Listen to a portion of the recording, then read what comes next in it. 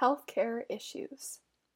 Healthcare at the end of life can involve acute care, such as in-hospital ICU or palliative care unit, residential care, such as long-term care homes and detached hospice care, or home-based community care, depending on the circumstances and person's wishes.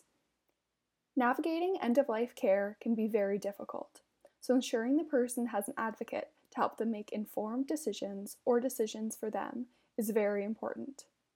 BC has a wealth of resources available for palliative care services, including an after-hours palliative nursing support and financial support for those receiving home health services.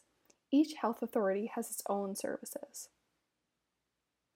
The Canadian Virtual Hospice is a helpful resource for all things hospice and palliative care related, in accessible language and website features. This website provides one-on-one support for people with serious or terminal illness, their loved ones, and health professionals under the Ask a Professional feature. In the index section of their website, they discuss topics from what to expect with certain illnesses, medications and nutrition, communication, decision-making, emotions, and spirituality. That includes non-religious people too. Managing symptoms, preparing for death and grief and loss. The website also has specific sections for young people facing advanced illness, children's grief, and culturally specific discussions of care. As with all healthcare in BC, free provincial language service translators are available to you and your healthcare team at any time, in person or telehealth. It's important that you or your loved ones fully understand the information given by doctors and nurses, so in some cases, professional translators from these services may be required instead of a family member or a friend. Medical assistance in dying, also known as MAID, to die with dignity. We advocate for this cause and reduction of barriers associated with it. MAID is federally legalized, but each provincial health authority has its own steps for processing a request. Medical assistance in dying has been legal in Canada since 2016. Legislation, including eligibility and criteria, are changing. The changing criteria is expected to be as follows. To receive medical assistance in dying, a patient must meet all of the following criteria as determined by two independent assessors, who is either a nurse practitioner or a physician. They must be at least 18 years old, be eligible for publicly funded healthcare services in Canada, be informed of means available to relieve suffering, request assistance without pressure or influence from anyone else, have a grievous or irremediable medical condition, illness, disability, or disease, and are suffering intolerably, and your condition cannot be reversed. There are safeguards to ensure individuals make free and informed decisions to request MAID, but sometimes these may also serve as barriers. These are expected to change frequently as MAID grows in Canada, but issues like the introduction of advance consent, also known as an advance directive, the elimination of 10-day waiting period for reasonably foreseeable deaths, and expanded witness criteria that enables faster submission of the records, supports an ethical, person-centered approach to healthcare. BCHA supports efforts to increase community health services so that seniors and people with disabilities can receive the in-home support they require. Access to MAID is never a substitute for promoting the quality of life of vulnerable groups, and their well-being must come first. As previously discussed, access to MAID is limited based on an institution's religious affiliations. This in itself contradicts the secular mandate of Canada's care system and places unfair burdens on dying people, in particular, having to seek an alternate location within which to receive MAID or not be able to receive it at all, due to the institution's religious affiliations. In some communities, the only facility available may be faith-based and does not facilitate MAID. If this is the case, you will need to advocate for yourself to receive the care you have a right to. The first available bed policy is no longer in place, but you may be offered a bed in a place that is not your first choice.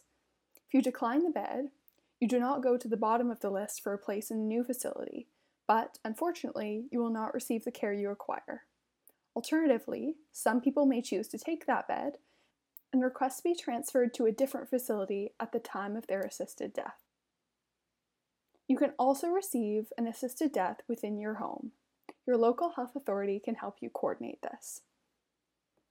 In one troubling example, the Delta Hospice Society voted to enshrine Christianity into their mandate and ban MAID from the hospice premises. There have also been reports that the applications of local, non-Christian dying people were rejected to receive their hospice services.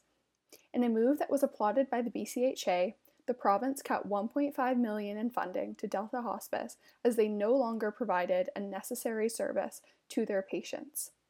It is imperative that all facilities offering end-of-life care must offer MAID to put the needs and rights of their patients above the religious beliefs of the institution. It may seem strange that people in Canada can now plan the end of their life, but families whose loved ones have had their wish fulfilled have expressed many benefits from the process. If you have family or friends who are not supportive of your choice to request a medically assisted death, you do not need to share this with them.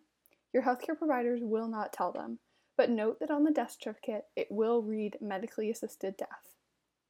The first step to applying for a medically assisted death is to submit a written patient request record with the help of your local health authority. They will help you coordinate the next steps, including planning your assessments. Assessments are meetings between the assessor/provider, a nurse practitioner or physician, and you to determine your eligibility for an assisted death. You don't need to do anything in the assessments, besides be honest and open about your illness. These meetings can take place wherever you are, including your home, acute care, residential care, or over video chat. It can take a few days to begin assessment meetings, so begin your patient request record earlier than later if you plan to make a request for an assisted death.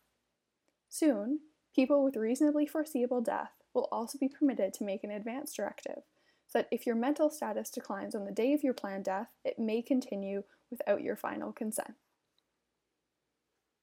There are two methods of an assisted death in Canada, the oral method and the intravenous method.